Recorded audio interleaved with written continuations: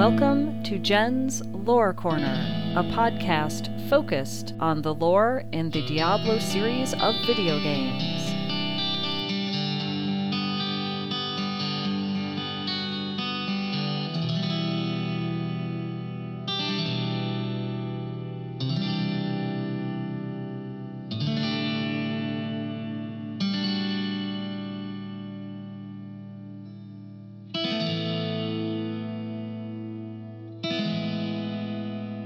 This is Jen, and you are listening to Jen's Lore Corner. This is episode number 16. In this one, I'm going to talk about Tathamet and the Burning Hells. This episode is part of the mini-series I'm doing about the oldest lore in the Diablo universe. If you missed it, you might want to go back a couple episodes and pick up the pieces that are not covered in this episode. In short, Anu and Tathamet killed each other. Tathamet's body fell, and this is what happened to it. If you look in the Book of Cain, which has all kinds of interesting artwork and information about Diablo lore, it says this: "Just as heaven cooled in the spaces above, Tathamet's blackened, smoldering husk spiraled into the lower darkness of reality. From his putrid flesh grew the realms of the burning hells. The dragon's 7 severed heads arose as the 7 evils, the 3 strongest of which would be known as the prime evils. They, along with their 4 lesser brethren, would rule over the ravening demonic hordes that spawned like maggots from the desiccated cavities of the burning hells." So that's what the Book of Cain has to say about the burning hells. So Tathamet was a 7-headed dragon, and you have 7 prime and lesser evils if you put them all together. So it kind of feels like maybe each of those heads is the start of the prime evil individual demons and the lesser evil individual demons. As I've mentioned in previous episodes, Tathamet was basically composed of all the bad and evil and awful parts that came from the being that originally lived in the Pearl. So it's probably no wonder that the demons cannot seem to get along with each other, unless it's for a strategic alliance, and even that falls apart. In the Diablo universe, it would be incorrect to say that the demons are just evil.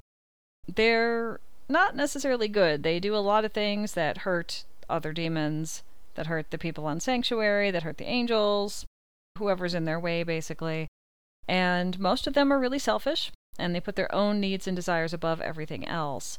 They don't have any problem fighting against each other, especially if they think the outcome of the battle will get them what they want. And as a result, the boundaries of the realms, I guess, so to speak, in the Burning Hells are constantly shifting as these demons fight against each other and try to take on more land, for lack of a better word, and recruit more minions.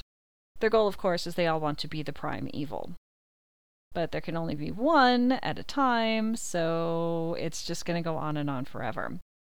So while you can't really say that the demons are a force of good, they're not necessarily entirely a force of evil, they're more a force of chaos.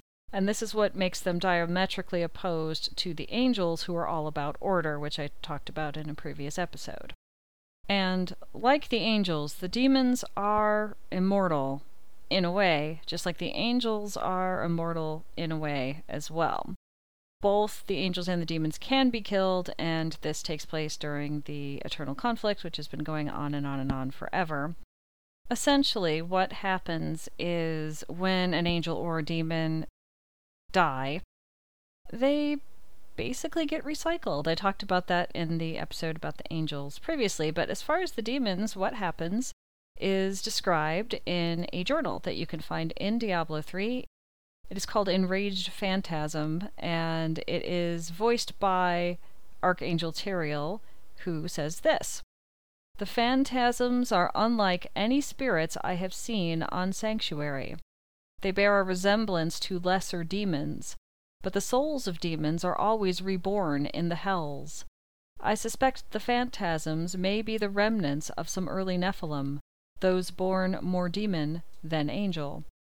So that's what that says. And basically what you can pull from this is that the angels, when they die, their essence, the sound wave and light wave that make them, go back into the crystal arch and come out again, reborn as a new angel, or in some cases as a new angel that is taking on an aspect of Anu.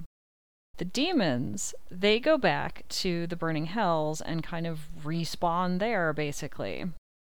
And this matters because, as far as things work in the Diablo universe, if you kill a demon, and that's running around Sanctuary wreaking havoc, and you slay this demon, he's gone for a little while, but he's gonna come back because he's just gonna respawn, basically, in the burning hells, and then he'll have to come back up and try to get you, or finish whatever he was trying to do after that. And this is exactly why the soul stones are so important. If you go through the story mode of Diablo 3, it's all about trying to get a hold of this soul stone that has within it at least some of the lesser evils, and maybe some of the greater evils as well. It's got some of those in there. It's the thing that Adria's trying to get. It's the thing that Zoltan Kuhl wants you to go get for him so he can be powerful again. And it's holding the souls of these powerful demons inside the soul stone so that they can't go back and respawn and come back and cause problems. There's a wonderful little animated thing that someone made for Diablo. I mean, it's like Blizzard stuff, called Wrath. You may have heard of it. And it's animated, and it's voiced, and it's fantastic. I'm gonna link to that so you can find it in my show notes, basically. But it's a battle between the Angiras Council and all of the angels and the demons from the burning hells, and there is a point where they're about to kill off one of these demons, and one of the angels wants to go ahead and kill him off, and some of the others are like, no, don't do that, he'll get away, to summarize greatly. So that's basically how that works. That's why the soul stones are so important and powerful, and why you need those if you're going to trap the demons and not let them respawn. So who are the prime evils and the lesser evils? Well, there's 3 prime evils, and again, you could get a lot of this from the Book of Cain, but some of this is scattered out throughout the game itself in little journals and pieces. And if you go through story mode, you might get those in order or close to in order, and it'll kind of make sense as you go. If you're running through, if you're doing a season and you're running through bounties and going really fast and all this, you're not going to catch all of it. So I'm going to use the Book of Cain as a source here, and I'll pick out pieces for you so that you can understand it a bit more. So the prime evils are Diablo, who is the Lord of Terror, Baal, the Lord of Destruction, and Mephisto, the Lord of Hatred. And I'll go into more about these demons in upcoming episodes somewhere, but that's all you need to know about them immediately. And then there's 4 lesser evils, and the first is Andariel, Maiden of Anguish, and she has a brother named Duriel, and it's I've talked about both of them in previous episodes as well. It's unclear if they're actually twins, or if they're just siblings, or if they're considered siblings because the work, I guess, for lack of a better word, they do sort of works together, kind of. They're pretty awful. Duriel is the Lord of Pain. The other 2 lesser evils are Belial, who is the Lord of Lies, and Asmodon, the Lord of Sin. You run into both of those 2 in Diablo 3.